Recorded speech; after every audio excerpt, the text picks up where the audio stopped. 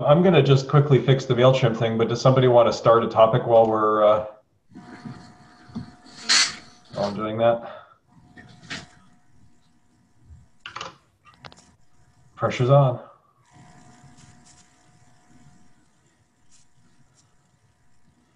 We could just sit and smile at each other. I have something. Okay. So when I do body scans, I've been getting a lot of PT. I posted about it on Reddit and didn't get much response. But, I just would like to hear some about that. Or it feels like I try to stay relaxed, but muscles twitch and tense involuntarily. And it's very distracting. And I can't, I'm trying to do a body scan and then go back and check if sensory clarity has increased. And I can't really tell that it does increase. So just anything anybody would like to say about that, I'd love to hear it. So you describe PT and do you feel like it's a problem or just, you're curious about it? It feels good mostly, but it's distracting. It's hard to stay focused on what I'm trying to do while that's going. So, when you say it's hard to do you mean you can't do it, or do you mean that it's hard to do? Because if it's hard to do, so go ahead. Yeah, it's hard to do. Okay, yeah, because that's not entirely a bad thing, right? It's like, in a sense, you're turning up the difficulty dial a little bit, and so you've got something new to work with, and it's probably a little bit of a feedback loop. Like if you do a good job of staying on the breath, you may find that the PT actually increases. To some extent, that feels right. And there have been times when I don't know what happens, but I magically get all the conditions just right. And it feels smooth and there's less twitching. It feels like things are flowing more with less interference. Mm-hmm. Sam was talking about that a couple of weeks ago. He said something about how he noticed that it seemed like there was some kind of like resistance that was creating the twitching or the sort of rough PT. I had the thought this morning that maybe it's just blockages all over my body that I've accumulated over the years, and they just have to get cleared out. Mm-hmm. Yeah, I can comment a little on that.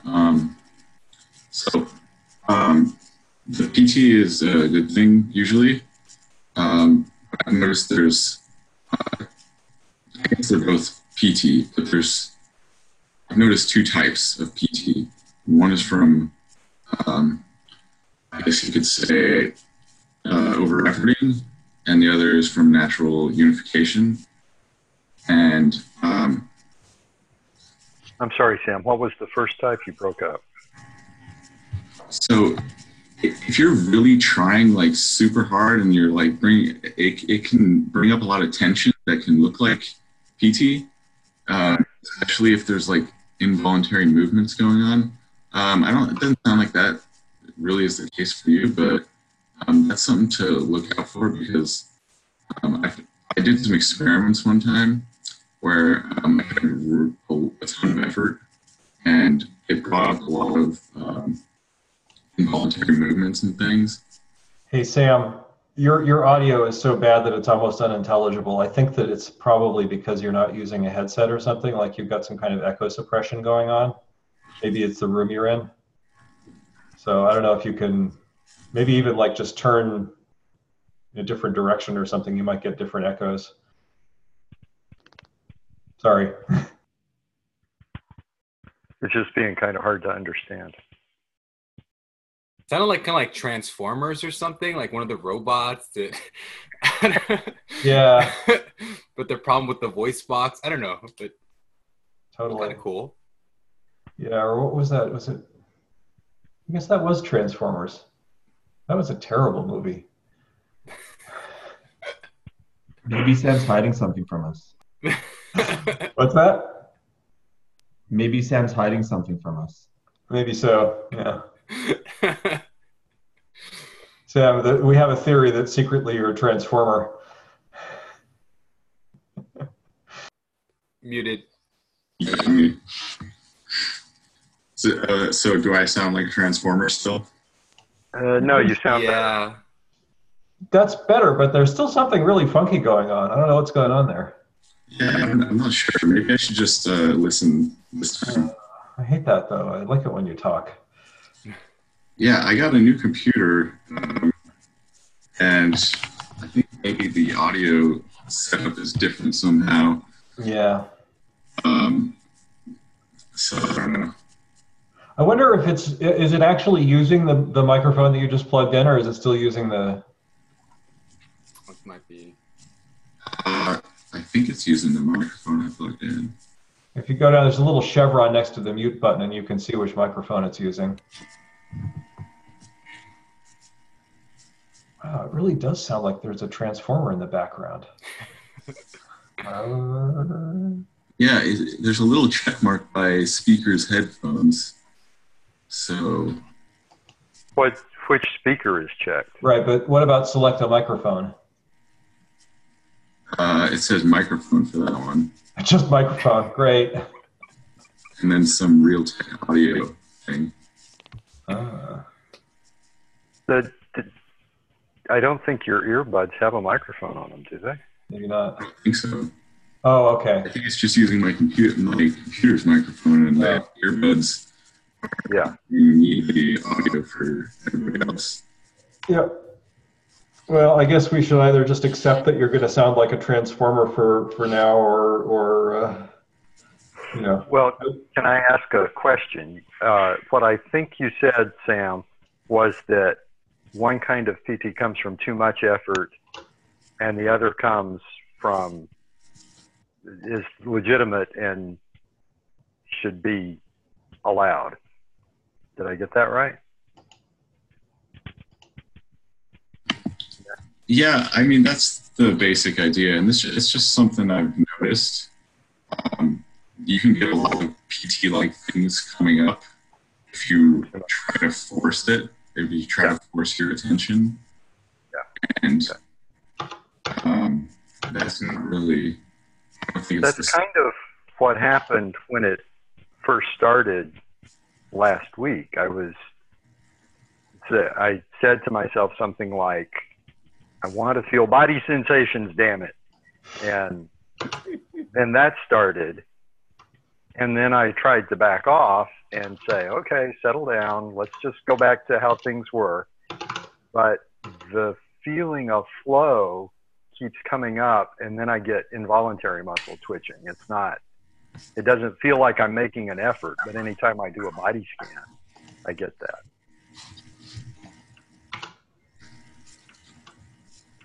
So, Well, go ahead if you were going to say something. yeah, no, it seems like it's progress that you're getting some of the flow of the PT, and then from there, basically, it's just kind of adapting to it and sitting with it, kind of relaxing with it, even when it can be kind of jarring sometimes, but that's generally what I would recommend that what you do with it. Yeah, I think that sounds right. Oh, what do I know?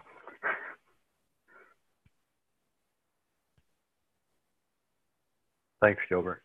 Yeah. Thanks. So like in other words, rather than seeing it as a problem, like I'm doing something wrong, just like I'm doing something different, and there are some adjustments to make.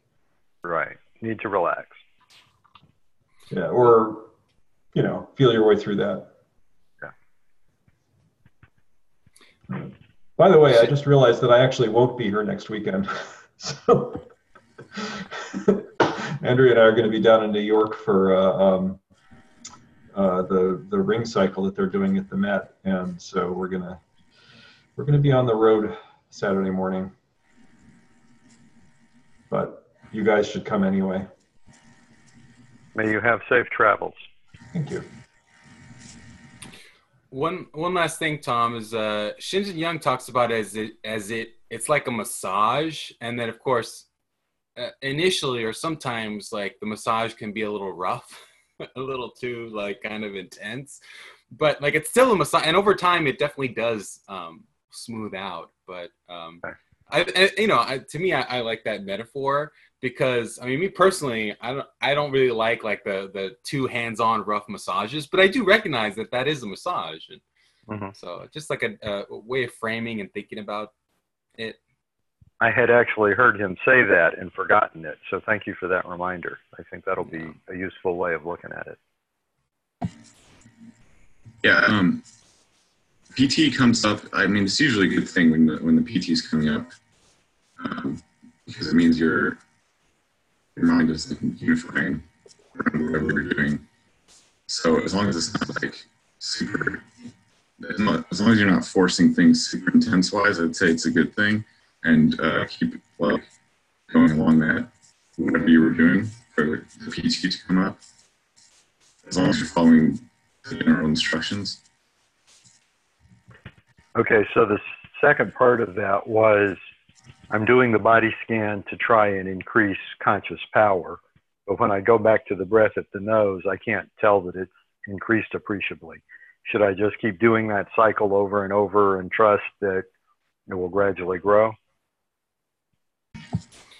Couple thoughts. So look closer to the difference. Okay. Part of this is training introspective awareness, and like sometimes it can be subtle, the difference in how clear and vivid your perception is, and sometimes there won't be a difference at all, and that's okay. You can just go back to trying to increase the vividness, but if it doesn't increase, that's not necessarily a sign that you're doing it wrong.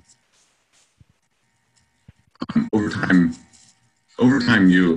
it's like you set intentions, and when the intention is new for you, it's not going to have much effect.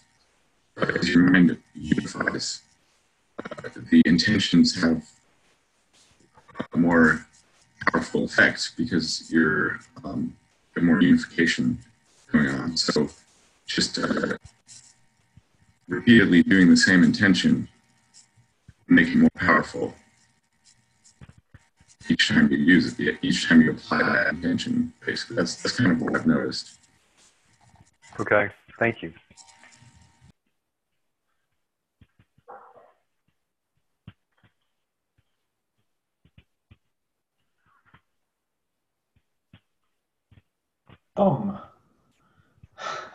So, does anybody else want to bring up a topic? Sure. Hey, Steve. Hey. I've been working on mostly circulating energy. So I've been doing it, like I talked once before, I've been using the saunas pretty regularly, doing like about 20 minutes and then cool off at another 10. So I'll really focus on what they call it in Tai Chi, the microscopic orbit. So it's moving the energy on the exhale, basically you're moving the energy up, and on the inhale, moving the energy down, diaphragmatic breathing. But so I'm also seeing physical therapists in getting ready to probably need another back surgery, reconstruction type. So I'm trying to increase the core muscles at the same time. So really focusing on pulling in or activating the core muscles, and where normally probably when I would be inhaling, I'd be just letting the stomach expand. So I'm doing more of holding that in and doing like say like a bandha in yoga a little bit, holding the energy in that area too. So been doing that a lot, and it's been feeling really good. Doing some of the still point. It's like a combination still point meditation and like it's the formless jhanas, where you're just sort of feeling space for every thought. You're using space as you're labeling for everything that comes up. So as everything it gets to a still point and my mind, it's still somewhere around out here in the general area. And then activating that, and then as things appear in there, then I just work on doing the space. And I've also activated the watcher recently, and except my watcher is sort of like a caricature, like the matrix residual self-image, and he's really like off in a distance watching. So I'm seeing things instead of from the frog's eye view, more to the bird's eye view of what's going on. And he's just like more of a, makes fun of everything I'm doing. It's like, so, you think you're so good and all this, so he's like a caricature of myself, making fun of me a little bit, rip fun of me when I take myself too seriously. So that's what I've been working on lately. Steve, I'm curious, how are you getting to that still point? Do you do how TMI describes, or do you have your own method of getting to that perception? Well, like I said, I start out circulating the energy and focusing on the breath. So, and then as I'm feeling the chi, circulate, then, that allows me to increase the focus in that still point. So when you're doing the breath, the awareness is on the breath and the circulating the breath. So you're engaged in that circulation, and then so use that engagement of the awareness with the attention on the still point. So you're basically in like maybe called do nothing or open awareness, just viewing things as they are with the breath circulation, and then focusing that with the intention, and then the two are together.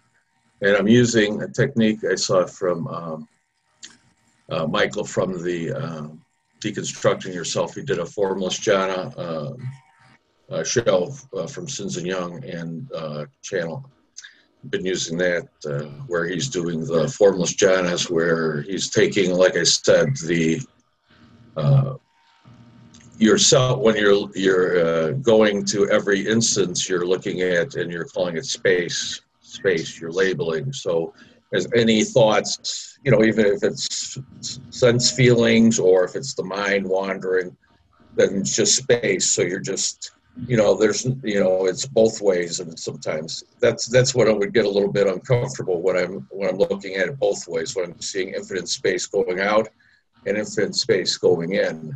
So sometimes I get feelings like the whole inside of me is like a little bit expanding. So it's like a little, like struggling into the breathing room to get the feeling of that infinite space, because it's like pushing it both, it's like you're expanding as infinitely and you're contracting infinitely. So it's sort of like, it's like nitrogen in my blood or something. So it seems like everything's expanding. So I don't know if that answers your question or not. No, that's really cool. Like on the fifth jhana, there's like that sense of it's like infinitely expanding. It's not stopping. Like the borders of my body will like start infinitely expanding, and there's just like left with this sense of expansion, and that's like all there is basically.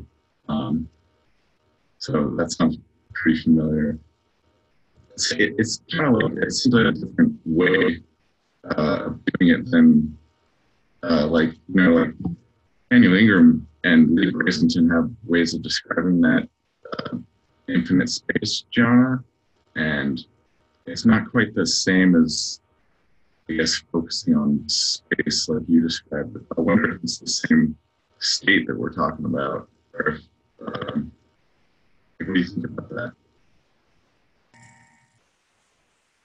Yeah, I would say more Dalek than from Doctor Who. The Daleks, well, I will destroy the Doctor, Sam.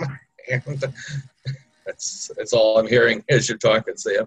Sorry, but what I think is that when I'm saying space, I'm using it in a loose, metaphoric aspect, So yeah, I mean, we it's also going into the whole idea that everything is a simulation, is the interpretation of the signals that are coming to us. So whether it's the feeling of the breeze on my hand, that's signals being interpreted by my brain, or if it's my self-talk, that's signals being interpreted by my brain. Me thinking about having this conversation and saying that you look like or sound like, not you don't look like, you sound like a Dalek.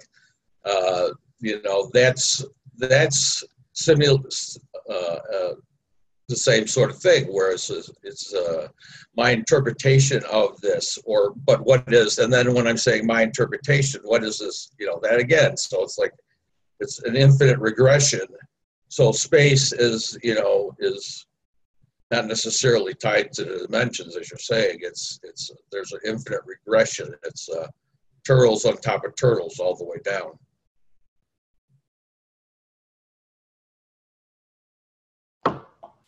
So I had one question for you, Steve, which please don't take this as a criticism because it's not intended that way, but just an observation that you were talking about having the observer kind of laughing at your sort of self-importance or something like that. And that's an interesting dynamic. And I wonder, like, if there's an opportunity for unification in there, like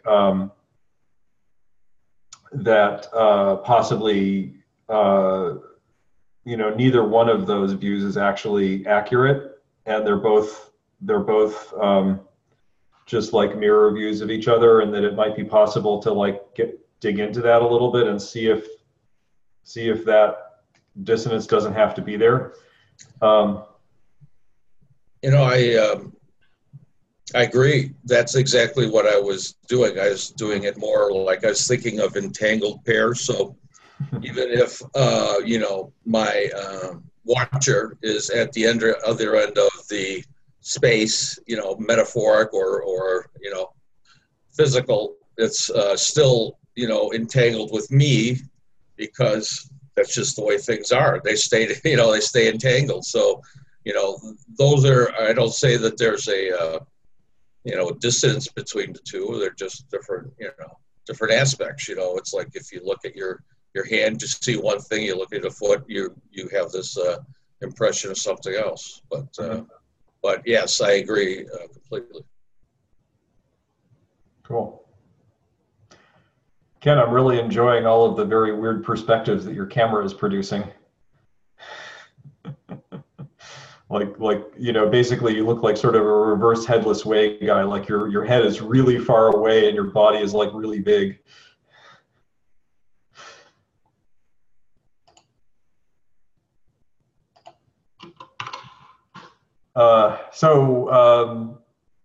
Which is fine. You don't need to adjust. It was kind of fun to watch. Does anybody else want to dive in? Kevin, Edel, you guys have probably been having an adventurous time.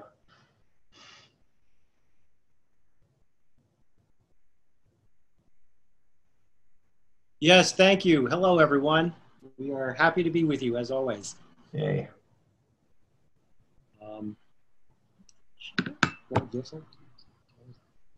We allowed to say? Yeah. I didn't know if we were allowed to say that we're on the Finder's course or. You're allowed. But definitely enjoying it and very excited.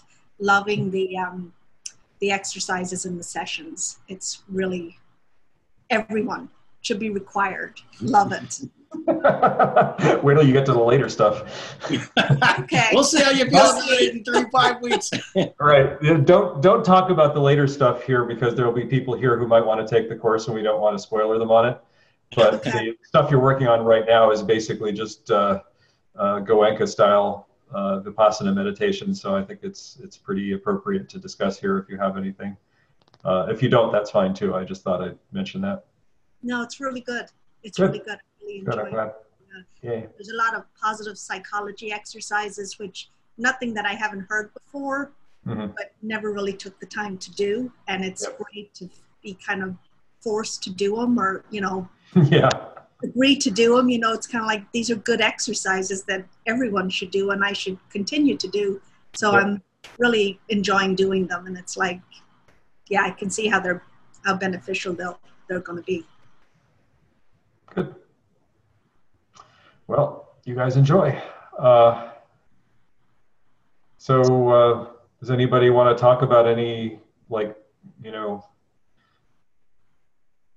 meditation issues that they're having with their, like, has anybody got a stage 3, stage 4 question? Sure, I'll jump in because I'm having All right. some issues this week. I've been getting up early from most of my meditation sessions because I just have been getting frustrated and kind of getting this thinking like, well, this isn't working. I'm just getting stuck in like negative loops of worrying about things. And it made me kind of think of the hindrances of worry. And I was wondering, you know, how does it, if it's a hindrance to have worry and then you can't meditate, then how do you break out of that loop, I guess, or what is things that we can control that we should worry about, and what are things that we can't control and shouldn't worry about, I guess, is kind of where I'm struggling a little bit, because I'm thinking, oh, you're just worrying for worrying's sake, or worrying because, oh, you need to make big decisions in the future, or whatever. So I don't know if it's what's affecting what, the meditation or life, or It's probably a combination of both, right? Because your worries are you know, when you meditate, that creates a silence in which stuff comes up, and if you have worries that are in the background, then they'll come up in that silence. So it's not surprising that that's happening. I noticed Gilbert unmuted, so it sounds like you've got something you're eager to say. Let me let you say what you want to say. One, I mean, I definitely agree with that completely, Ted.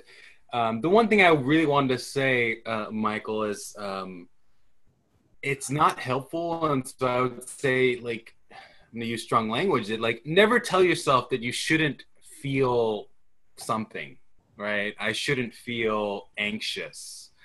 So that's one thing. And then the other thing, I was, you know, because I was trying to wonder, like, okay, what's the question? But I mean, what I am hearing is definitely some trouble sleeping and maybe some worry and stuff going on. But I mean, some of that just happens too with like challenging stuff, either come up in your practice, challenging stuff in your life, and like it's perfectly normative.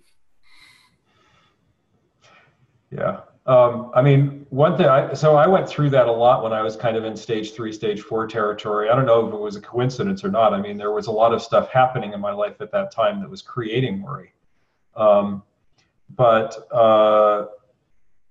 what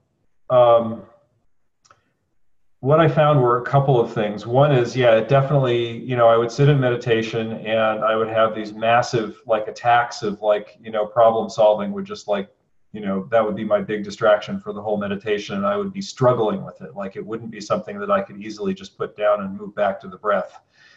So either I would get completely distracted by it and the breath would just go into the background for the whole sit, or I would engage in this struggling. I used to feel like I was kind of chasing something, you know, or being chased by something for the whole meditation. Like, you know, I want to go back to the breath. I want to go back to the breath, but I kept going back to the thing. And so, what I think, like, that didn't persist, right? And the problem didn't go away. What I think happened was that actually doing the meditation as I was doing it, doing the practice as I was doing it, trying to remain mindful, even though I was really kind of failing, over time shifted my meditation, and I got better at returning to the object and not being pulled into the distraction and being able to objectify the distraction. That helped me to get enough distance and perspective that I was able to relate to the worry not as me, but as the worry, and also as a process and not as a fact. Do you see what I mean?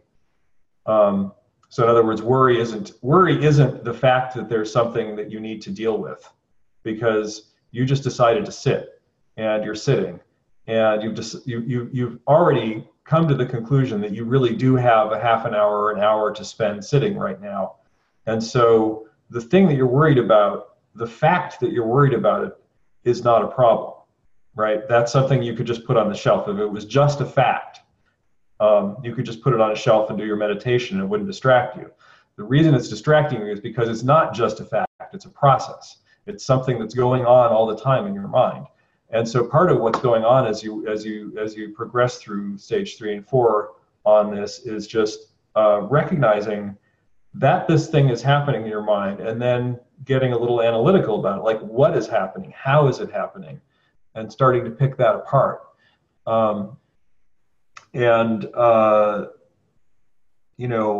can't say exactly how that will progress for you, and if you've got something that's like a really big thing in your life that's unresolved, then it's probably not going to be quick to get to the point where you develop the ability to sort of objectify it and not have it be a thing that you have to be thinking about.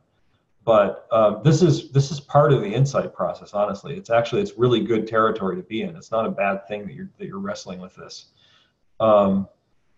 When you find yourself being kept up at night, then you may find that you're able to use, or you might want to try using intention setting as a way to get to sleep.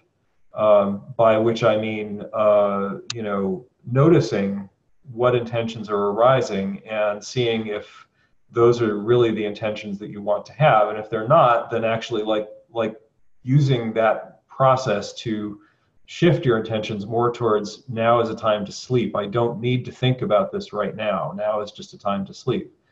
And to some extent, you can just use sort of rational analysis to do that, like reason your way to the point where you're like, oh yeah, I really don't need to be thinking about this right now.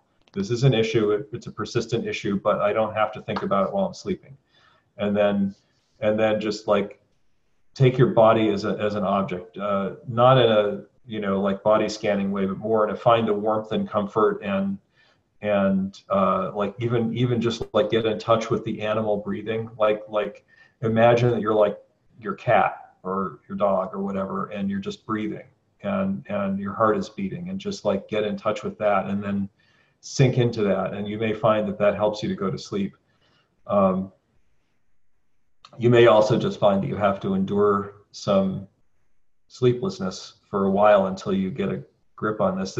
You can't force worries to go away. I mean, it's the thing that's triggering the worry is a real thing. What you want to do is see if you can unpack the process to the point where it doesn't unfold the way that it's unfolding right now.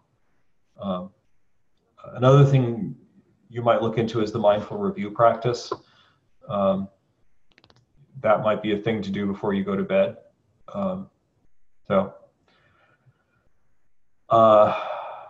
I would suggest, if it makes sense to you, to play with some of that and come back next week and tell us what happened. Thanks. Yeah, I haven't had too much trouble sleeping lately, but Okay. I have been doing the mindfulness review for, I don't know, 8 months or so, usually in the morning. So yeah, I've already put that into a habit. So I know we talked about this a few times, is getting up early from a sit. I try to do 1 hour. So if I set the intention to do 1 hour, and I know we've talked previously, and you said you don't get up from a sit unless the house is on fire, so you don't get up early. And so I have that in mind. And for a while, it was kind of helping me to stay the whole time. But now, I don't know where it's coming from, where I've gotten I don't know if maybe I just built up momentum where, I got up 8 minutes early on Monday, and then Tuesday it was easier to leave early 16 minutes, and then eventually I was just doing 20 minutes where I get frustrated, and I was like, well, whatever. So I was wondering. And that's why you don't get up early unless the house is on fire. Yeah, right. Yeah. It seems like you already understand perfectly, actually. Yeah, I understand it rationally, but when I don't know what's going on when I'm there, and it's just Yeah, just stay, and then there's a fight going on, and then I've been losing lately. Yeah, can I ask about this one? Because I went through this a few months ago. So, like, what's it like? What can you say about your inner experience? What do you notice when you're sitting there on the cushion? what's it happening? I get kind of stuck into either a worry loop or a negative loop where I'm not getting back into, I'm going to a mind wandering territory and thinking about that stuff. And once in a while, I might return back to the breath and have the aha moment to recognize that. And I think if it's very strong and it's going on for a while, maybe in the early part or middle of the sit, I start to get very kind of doubtful, like this is useless, meditation's useless, Yeah. this is not working. Okay, I'm done. And then I just, I'll do it next time, tomorrow. Have you, I guess a couple things that helped me here that may or may not be helpful here. Sometimes I found I was able to kind of make, that actual like wanting to get up and that worry and that fight, like I was able to kind of go out a level and make that the object of the meditation. So like I wasn't trying to meditate on the breath anymore. I was just watching the desire to get up as a process. And that sort of made it a little bit more neutral in some ways. Like it made it a little bit more impersonal to kind of observe it as a mental process rather than something I was emotionally experiencing. So that shift was useful for me. A second thing that was also useful, and I find this is just it's almost like a word that was useful both in this and like other difficulties in practice, especially like in physical pain, is just the word surrender. Like to say I'm surrendering to this, like I'm not trying to overcome it, I'm just letting it come through me. So like mentally I'm surrendering to it, except I'm not getting up. So I don't know if either of those would help, and other people have other suggestions, but those were some things that really worked to get me through a very similar difficulty. I guess also, if you really, you said you think maybe meditation isn't working, so that also might be a good place for like the mindful review to see if meditation is helping you in your life. It's also possible meditation isn't really working and maybe you shouldn't be meditating, but like, I don't, but if you're here and you want to keep doing it, then probably you actually do believe it's working. So it's interesting to examine why you think it's working and to use that as an antidote to its thoughts that it's not working. Yeah, no, I haven't tried those things that you mentioned, so I think that would be great to try those. This is what kind of the tips I was hoping to try. But yeah, I do think meditation is working when I'm off the cushion. When I'm on the cushion, the doubt kind of can seep in sometimes if I feel like I had expectations. Maybe I don't know if I have expectations sometimes, and it just my teacher told me that if it's working off the cushion, that's kind of the whole point. Like actually, if it's working off the cushion, it's definitely working, right? It's like the whole point isn't to experience fancy meditation states while you're sitting on the cushion. The whole point is to improve your life, and if it's improving your life, there's no possible way to say it's not working. One other thing you might try doing, I don't know if this will work for you, is just like ask yourself the question when you're thinking of, getting up off the cushion, what has changed since I decided to sit for an hour? Because I think you know what the answer is. And the other thing is like, there's this feeling that when there's some problem that exists that you can't actually do anything about right now, there's still a feeling of reward when you do something, even though what you're doing is useless. And it can be worth picking into that a little bit and seeing that, because it can be a habit to like just do something useless because you feel like you should be doing something, and that can be really counterproductive.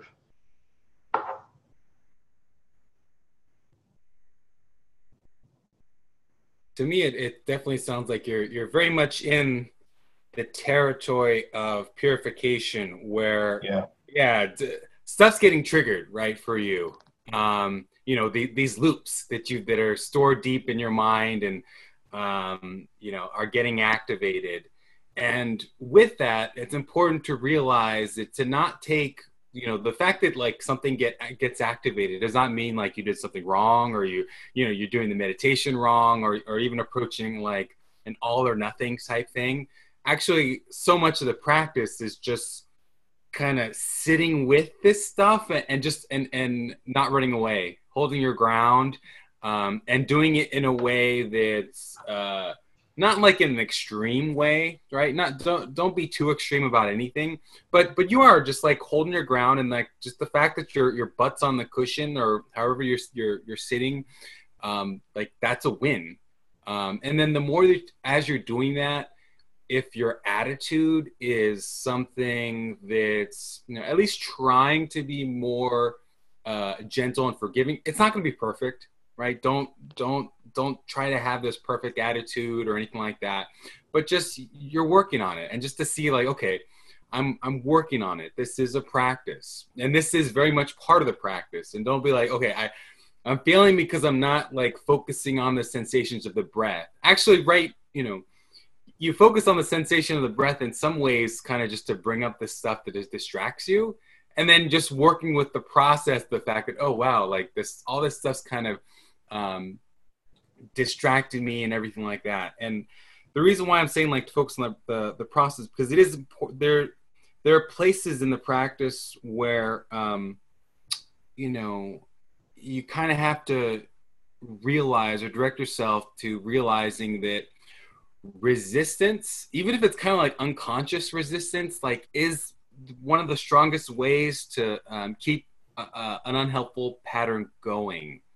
Because part of this unhelpful pattern, you know, like whatever's triggering that worry, it's a part of you that's trying to help yourself, right? It's like triggering the alarm, like, oh, worry about this, like, because bad things may happen if you don't, right? And so it's a part of you that's trying to help you. But if you take the attitude like, oh, just shut up, little voice, and like you're, you know, really aggressive, just shut up, like you're only like, and you might temporarily sort of, you know, kind of shut it up, but like you'll lay the seeds for, you know, an even bigger eruption later. Yep. Right? So that's why this whole, you know, don't be too focused like on, oh yeah, distraction, go away, distraction, because you don't want to put too much energy on that resistance part, right? If you ignore when you can ignore, like just put it aside. It's like, hey, I'm focusing on the breath right now, right? Just set it aside. But when something keeps coming up, particularly if it's like the same basic thing, like saying it's basically you're just worrying, it's like, oh, okay, so, you know, a part of me keeps on bringing the same type of distraction. So I think, you know, like shift your attention on to the distraction. Like if you cannot ignore it anymore, then it's like, okay, I'm just gonna, you know, pay attention to the distraction, but of course, observe it objectively. Try not to get sucked into it. Like just try to observe it like a third party or objectively. And just sit with it, right? And then just seeing kind of what plays out. And the more you can see like, oh, wow, like there's that pattern. It's just worrying. Is this helpful? Right? Like, and that kind of happens in the background. But as you're doing it, you're just sort of sitting with it. And that's the whole process of purification, that things kind of can get worked out. The more that you're able to see those processes happen in real time. And it's not always, most of it's not like intellectual cognitive seeing. It's just like, you know, you're present with it. And then the learning happens, this auto learning, just being present, experiential learning. Mike, you've heard my lecture about comforting the inner toddler, right? I believe I've heard that, but feel free to remind me. I mean, it's just recapitulating what Gilbert just said, but with a slightly different twist, which is, you know, like the struggle, the thing that's like going like me, like do something is like your inner toddler. It's just like a little kid that's inside of you, and it really is like we have like all the programming that we had when we were toddlers is still there.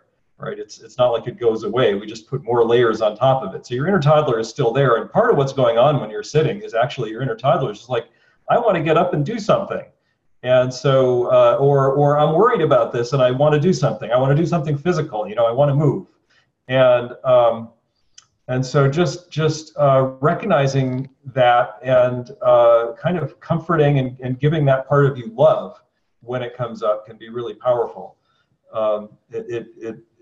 Because you know, that part of you is feeling unheard, unloved, and it needs to feel heard and loved. So that's the inner toddler lecture. And what would you what way would you give it love? Well, so I basically just like I turn my attention to it and I generate a feeling of love, and I might even say to myself, it's okay, you know, it's okay, you know, I hear you, that kind of thing. Yeah, that sounds pretty similar to what it wants to. The inner toddler for me, it wants to get up and get out, move around and leave. That Yeah. sounds very familiar. Yeah. Have you done meta practice, Michael? Yeah, I've been doing it for 3 weeks, or actually 4 weeks or so. But this week has been like I usually do a guided meta for the first 15 to 30 minutes of a 1 hour sit. So, but this week has been not even paying attention to the guided part. It's been these. I think that's maybe why one of the reasons that it's been difficult all of a sudden, where it was kind of fixed a little bit in the past, is now it's like, oh, well, I'm doing guided and I can't even pay attention to the guided because of my own mind wandering. So I think that's kind of frustrating me a little bit more than previously. What prompted me to ask that is I've had some benefit from doing meta on parts of myself, you know, sending meta to my subminds. And I think what Ted was talking about, you could send meta to your inner toddler. I think that would be great. Yep. I'm going to try that. Cool. By the way, welcome, Colleen. I don't know if I've seen you on here before. You're muted. Colleen, you're muted. Oh. Hi. Yeah, I've been meaning to get started with the group, and Yay. finally made it today. And I'm currently in teacher training. Oh, cool. Yeah. So, and I think this is a great group, and I really appreciate you doing it. And I'm sure I'm going to have a lot of questions about my practice. So. Okay. Well, you're welcome to ask. It's basically very informal, so I just kind of put it out there, and people say things, and we try to figure them out. It's just so helpful to have a space like this where you can, you know, bring up your personal experiences. Yep. And hello, everybody. Hi, Colleen. Welcome. I just got here a couple of weeks ago, so Okay, I'm great. happy to see. Yeah, some of the faces you're seeing here are, show up pretty much every week, and some show up less frequently, but you know, sometimes. Yeah, I expected more women. I don't know why, but I don't know what's going on with that. It's like you know, there are a couple of women who show up. Caroline shows up sometimes, and Carrie shows up sometimes, but it does. There is like a very male thing going on with this group, and I'm not sure why that is. But you know, I'm glad that at least you were brave enough to show up. So. no, thanks for doing this. Sure. Yeah. So who's next? Ken, how are you doing? Hey there, can you hear me okay? Yeah. Okay. Yeah, sorry, all the weird camera angles are because I took my boot sector on my usual laptop, so I have to do this by cell phone today.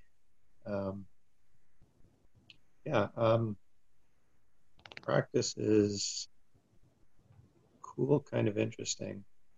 I guess a month ago or so, I was in a state where I was sitting for like 2 or 3 hours every day, and it seemed like things were really moving and really peaceful and stuff.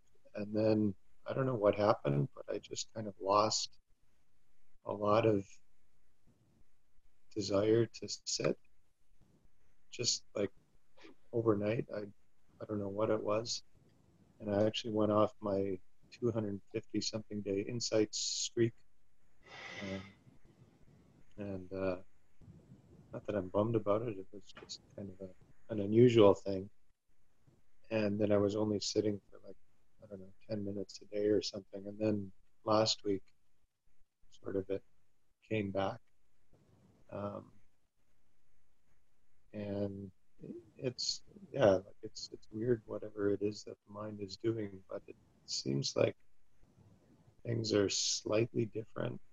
Like I kind of get to this point where it feels like there's still all these thoughts going on. Like I still have all the thoughts that I usually always have, but it's like the other half of my mind is like shut down. It just feels like it's like almost impossible to move, almost impossible to go anywhere. It just feels, and sitting feels like even more effortless than it had previously, if that's even possible. Like it almost feels like I don't even want to move my head or adjust my head. It's like my whole body just kind of freezes into this one position. But I still have this kind of inner thought narrative that kind of keeps wanting to take up and take over. But somebody linked some Chuladasa Patreon threads on Reddit last week, and I started watching those and talking. One of the things he was talking, this was an old thread where he was actually talking to Adrian, and saying that one of the key things is sort of experientially to see the difference between attention, awareness, and stuff going on. And it really feels like sometimes, but not always, that I can really kind of tune into this feeling where I'm just aware of everything. And it just feels like a sharper sense of awareness and sharper, and I can see the thoughts and they're just happening, but like just by being able to sort of step back and be aware, like it's all good and they don't take over anything. But then, that'll last for like a minute or so, and then I'll still fall back into the usual, nonsense bullshit. So it's like things are improving, but there's still this, I don't know, the same problem that I've always had of, the gross distractions building up and then out of nowhere coming in. So I don't know, it feels like maybe I have making some kind of progress, and I don't know, maybe I'm just deluding myself that I have more tools and new outlets and stuff. Anyways, it's been kind of interesting. So, by the way, your audio is very soft, so you might want to speak up a little bit, but I did hear you. So, one of the things that I would wonder about is whether one thing that can happen to people when they're doing practices and they get to the point where something is about to open up is that it can feel like today's not the day to meditate. And Chuladasa talks about this a bit. And so you may have done one of those. And so I would say, just as a for future reference, because obviously it's already happened, you can't do anything about it, and I'm sure it'll come by again. If you're kind of back in the groove, then if you find yourself really not wanting to meditate some morning, meditate. Like see if you can just like decide that you're going to ignore that feeling.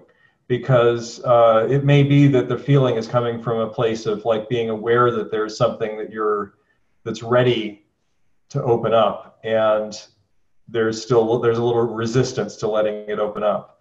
I wouldn't necessarily always advise this, because sometimes the resistance is a good thing, but I think in your case, given the path, the journey that you've been on, and the various experiences that you've been having, I think that you're probably more than ready to be there for whatever comes out.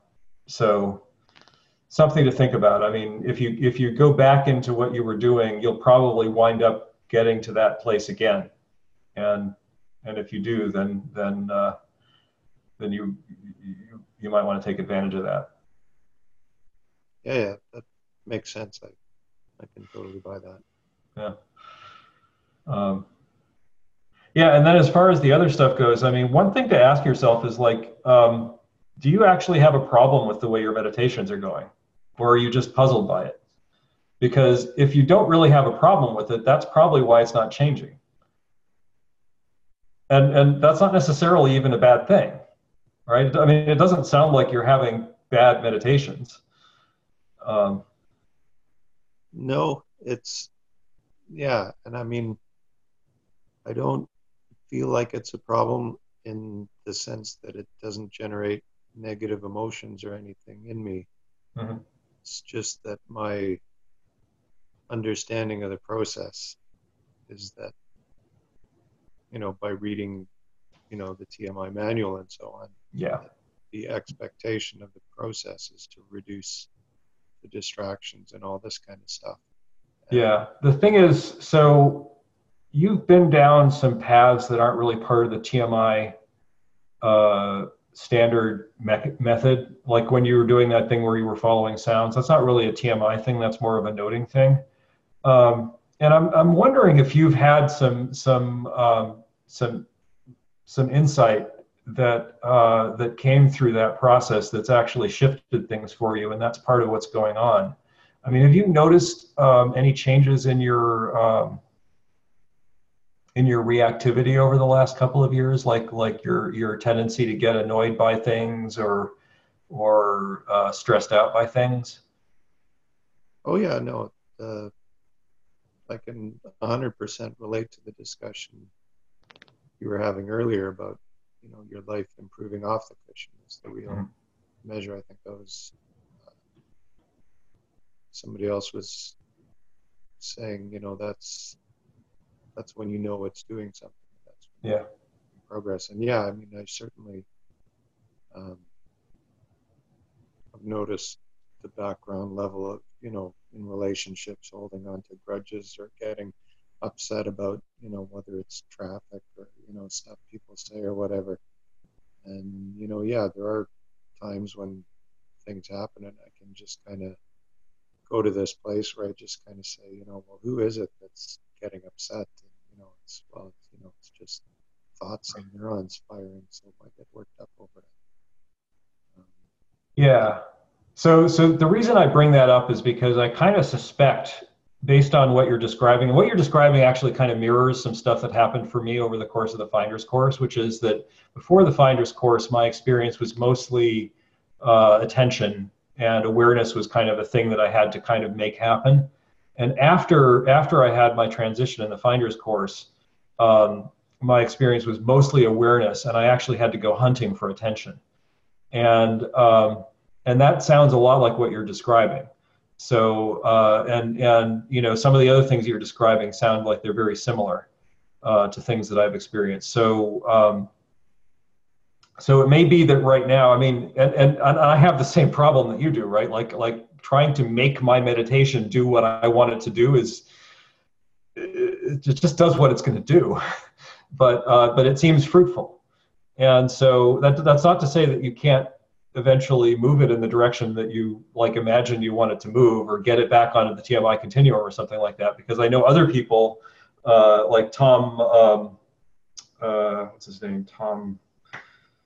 He's an Australian guy. He was in my TMI teacher training group.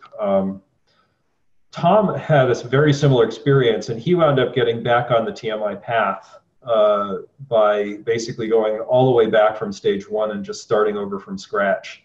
And he found that very effective. So if you really wanted to, if it's really important to you to get back on the TMI path, then that would be something to explore.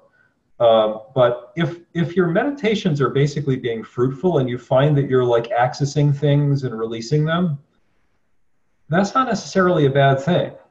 Like you know, if you have sort of like a lot of you sit down and you're sitting there for 3 hours and you go through a lot of stuff, and like a whole bunch of things happen and you actually work with them and you're able to release things.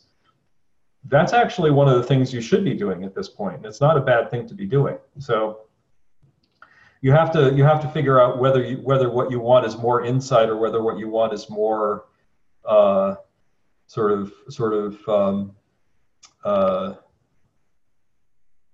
deprogramming or adjusting of your inner psyche. because you're probably doing that right now. You probably are doing a process of adjusting your inner psyche, and that's fine. Yeah, no, I definitely notice a lot of that stuff going on, and yeah, it's not so much a problem. And I'm almost wondering if this whole thing about let it come, let it be, and let it go is that, it doesn't really matter what I do in my sits, and it's just it's all good as long as I can sort of maintain that awareness level of it.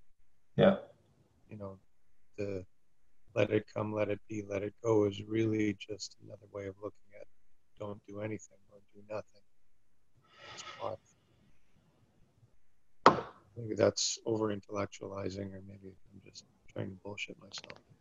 Yeah, I mean, I guess what I'm sort of pointing to is like until you decide that it's really important to you that you must get back on the TMI path, it's probably not going to happen, and it's probably okay. But because like the whole point of doing this stuff is to get insight, right? It's not to become an awesome meditator. I mean, it's great if you become an awesome meditator. It's great if it makes you more able to do things in life or whatever. But ultimately it's about like getting the insights that free you from suffering. And if you have some kind of insight experience that frees you from a certain kind of suffering, which it sort of sounds like has happened for you, then you need to get to the point where that's no longer working for you before you're motivated again to dig deeper. And that probably will happen, right? Like, certainly I've had experiences post-Finder's course where I was like, wow, this thing that I'm doing is really broken in this very subtle way, and I need to work on this. And then I dig into that. But, that's not always what you want to be doing. So, anyway. Oh, makes sense. Thanks. Mm-hmm.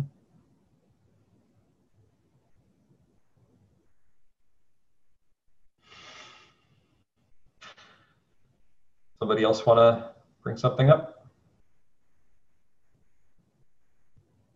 Yeah, hello. I think Oh, go ahead. sorry. You go ahead. I think I have my hand raised, so I can go afterwards. But you go first. Okay, let's let Christoph go. Yeah. Yeah, I wanted to say hello. It's my first time being here. I subscribed for it like half a year ago already, but I never got around to actually participate. Yeah, what should I tell you? I'm from Europe, Luxembourg to be precise, which is like a teeny weeny country. Yep, been there. Oh, cool.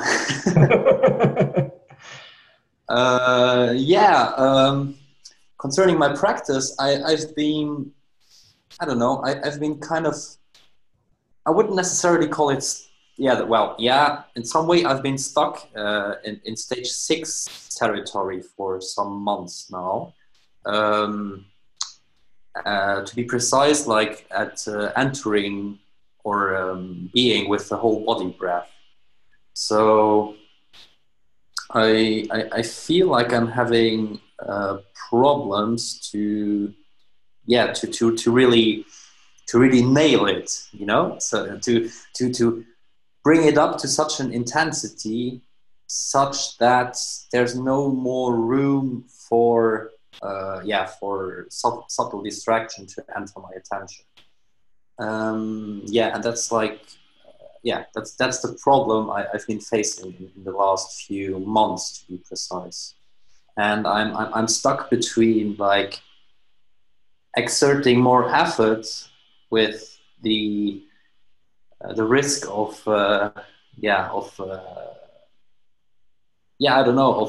frustration, of putting too much expectation, etc. into it, and letting too loose, so I slip into subtle dullness again, for example. So that's a bit the situation I'm finding myself in. I'm not really sure how I should approach this territory. So are you doing the meditation on the elements part of the body scan, or the breathing with the body? Yeah, I'm doing that. Like it's I'm not doing it necessarily consciously anymore, but I've done that during stage 5, like to look for hot and cold, for firm and soft, etc. And that's, yeah, that I think my subconscious is taking care of that. I always start a session with stage 5 practice, where I really try to get everything in, like not just the prana, but also all the other sensations. Yeah. But yeah, and I also feel that I'm mostly as free from subtle dullness as I can be. So yeah, but it's still difficult for me to slip into this whole body flow afterwards somehow. So you say that you're having trouble completely ignoring subtle distractions, and just to be sure that that's what's actually happening. So it's not that stuff is happening in awareness and you're perceiving it and you see that as a distraction, but rather that stuff is happening in awareness and you perceive it catching attention, and it's a distraction. Is that what that's true? The distinction I'm making here is that as soon as I start noticing the content of a thought and not just some background noise, I see it as it caught attention. So yeah, that's that for me. Like as soon as I start understanding my thoughts, like as I start the blabbering, as I start understanding the content of the blabbering that's going on in the background, I see it as my attention getting caught by it. I don't know if that's the right way to look at it, but yeah. Yeah, I mean that sounds okay to me. Have you tried varying how much work you do? Like how much effort you do? I've tried it. Yeah, I've tried to more like I don't know, to relax into it, if you want to call it like that. To really emphasize looking for the joy all the time and not going so much for the effort part of it. And I feel that that helped already. Like I've gotten deeper, but it's still impossible for me to some, like Kuradasa writes in the book that you should be able to sustain it for 15 minutes before going to the next jhana, for example. And that's the thing that I cannot under any circumstance envision right now to be able to do, because it still takes too much effort in some way to get there and to sustain it. Sustaining it especially takes a lot of effort. So one thing that you said there that struck me was that you said that you kind of suggested the opposite of effort was relaxing. Yeah. It might be worth investigating whether that's actually the opposite of effort or whether that's a different kind of effort. In other words, to me, relaxing would be deciding to do something differently. Whereas what I mean by reducing effort is more that the level of intensity that you want to have is exactly the same. You're not reducing the level of intensity that you intend to have. But what you're doing is you're putting less effort into maintaining that intention. And the reason I say that is because there's a tendency, if you decide to relax, there's a tendency to actually do something instead of just doing less. And this has just been my experience in meditation. If I think of what I want to do next as relaxing, then that actually tends to bring me back towards subtle dullness and even gross dullness, rather than. It's not so much that, like, for me it's like the opposite of striving. I tried, maybe it's also because I'm not a native English speaker, but I use it as the opposite of having this striving attitude. Like I also tried already to take an approach that you suggested on the TMI subreddit, like the intent, release, evaluate cycle. And I feel like that has helped me already, because like before that I was firing intentions at like all the time, like I intended for a few times a second to do those things, and I really think that got me into this striving mindset, which really didn't help, because I was clinging too much to it. Like there was too much expectation to get there and to stay there, etc. And I feel like this more balanced approach of doing it, letting it be, and evaluating if where I'm at has helped me already. But at the same time, I still feel that there are things which I could still improve on. Yeah. I mean, have you tried just doing stage 7 practice and seeing what happens? No, I haven't actually. No, I haven't done that yet. That would be something to try, not so much because it's necessarily the right thing to be doing, but just because it will give you some more information. The other thing that you might try doing, are you familiar with Shinzen Young's do nothing practice? You dropped the intention. I've watched a video already. Yeah. Okay. There was also a video by another teacher. I think his name was Eric or something. It was posted like a week ago on the TMI subreddit. He posted a method where, like, it was a recorded talk he had with students of him, where he used Shinzen's focus on rest technique to enter the jhanas, actually. So but how would you? Sorry that I interrupted you. No worries.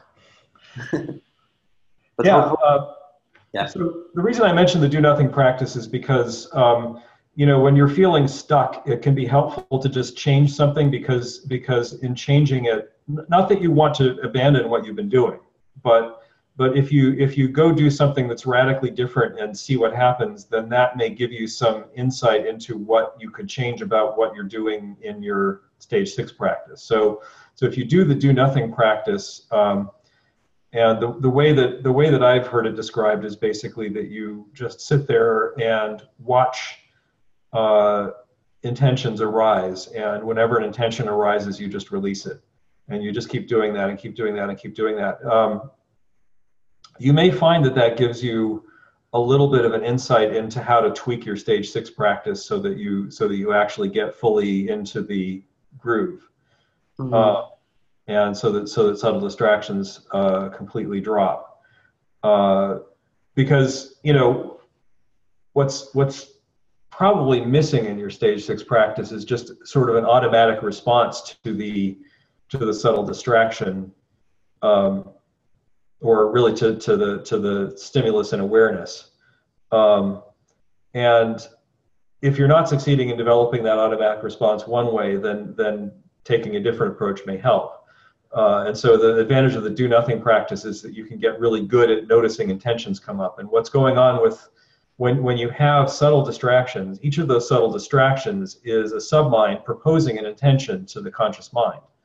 And the conscious mind will either take it up or let it go.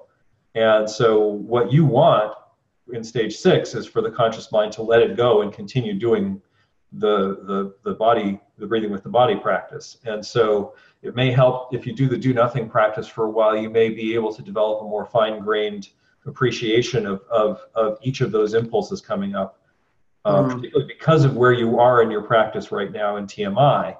You're at a place where you probably have the ability to see that stuff more clearly than you. Like if if I told you to do nothing practice when you were still at stage 2, it probably wouldn't help, but now it might. So I would give that a try, and also just try going to stage 7 and see what happens. Okay. And it's not that either one of those will necessarily solve the problem. They'll just give you more information. Okay. Okay, thanks for the feedback. Sure. I'll try it out.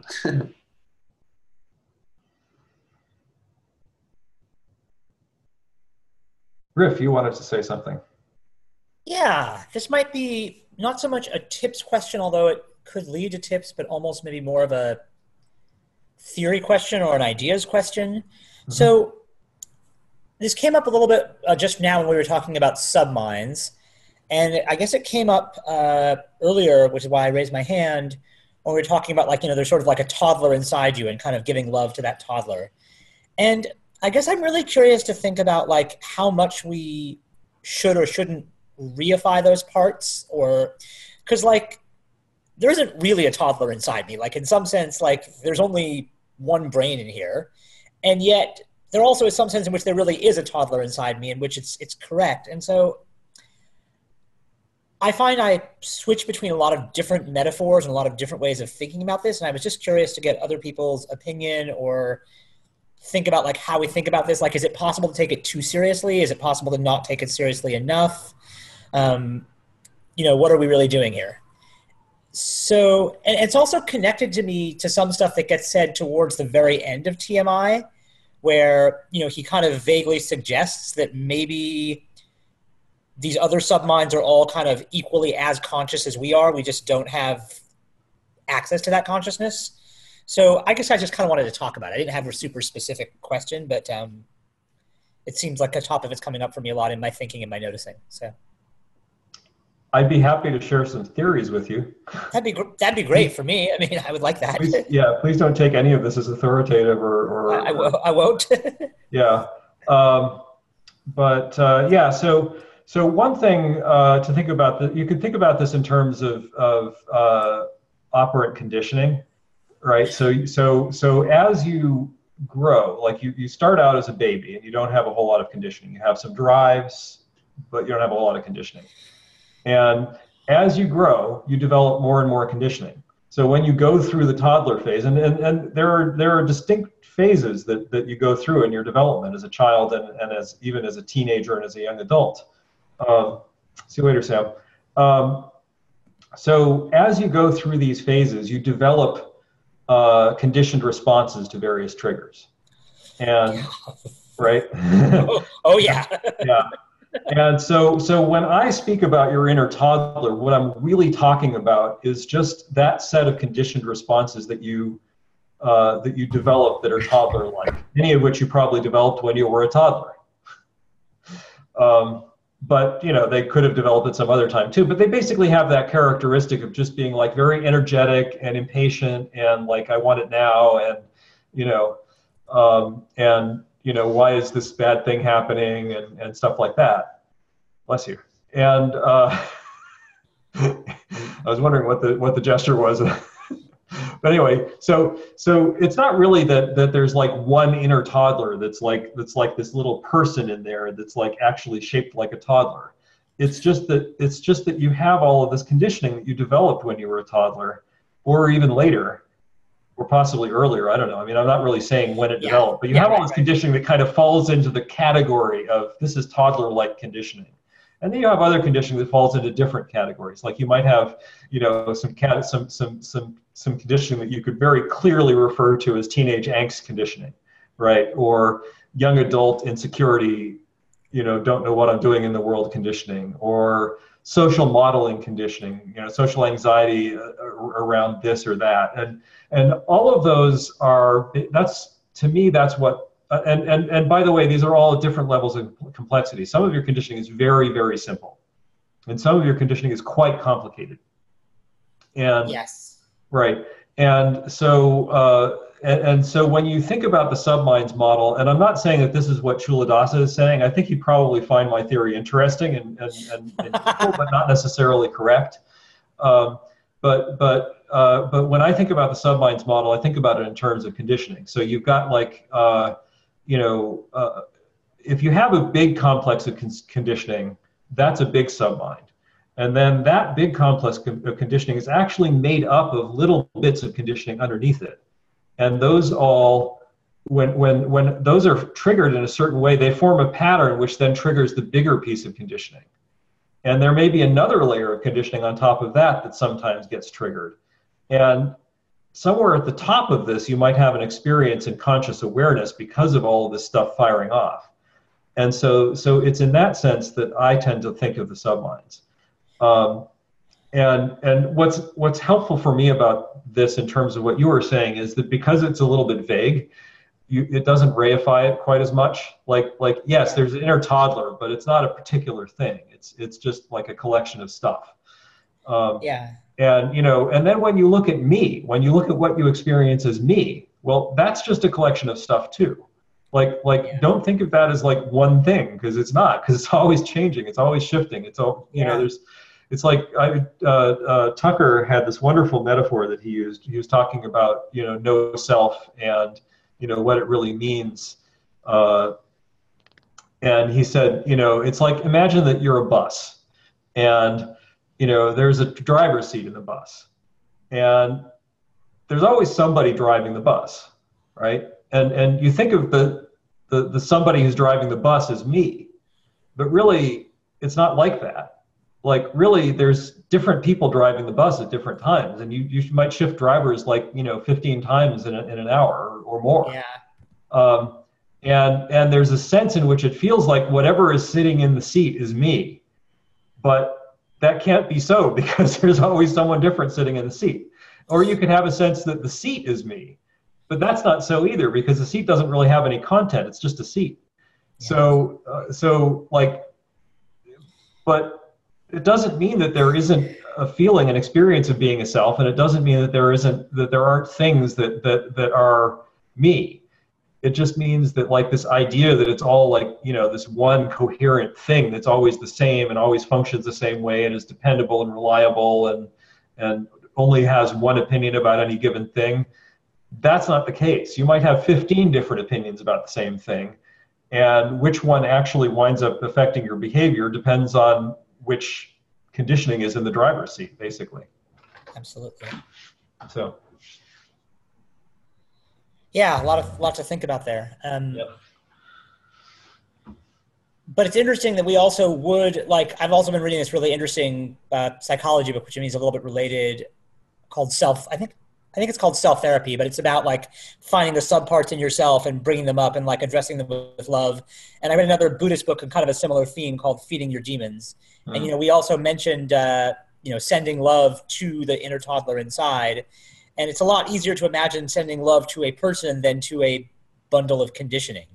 I guess the next steps are would I send love to a stubbed toe, or would I send love to a traffic jam? And maybe I would send love to all those things. I mean, why not?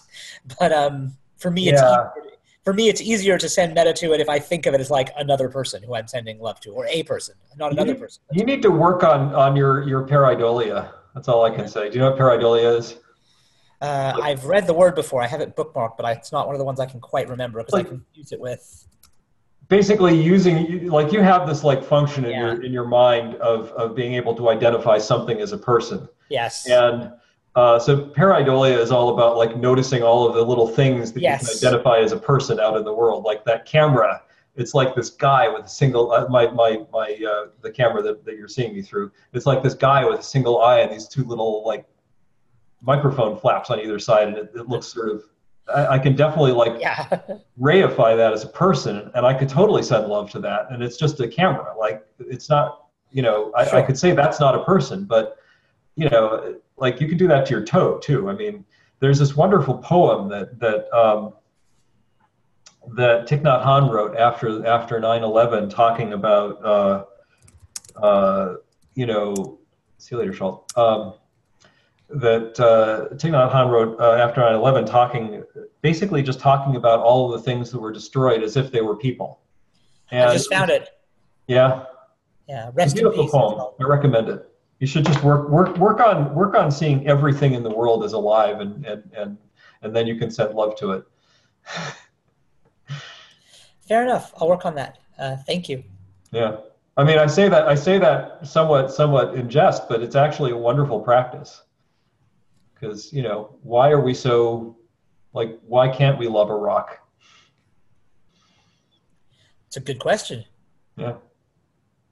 All right, well, we're at an hour and a half. Does anybody want to bring anything up before we close?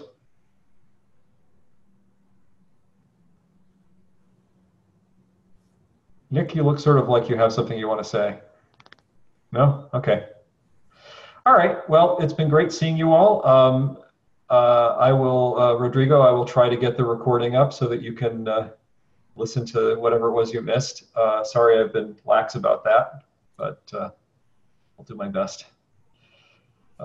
Going through a lazy phase right now, sorry. So, see you guys later. Yeah. Bye. Bye.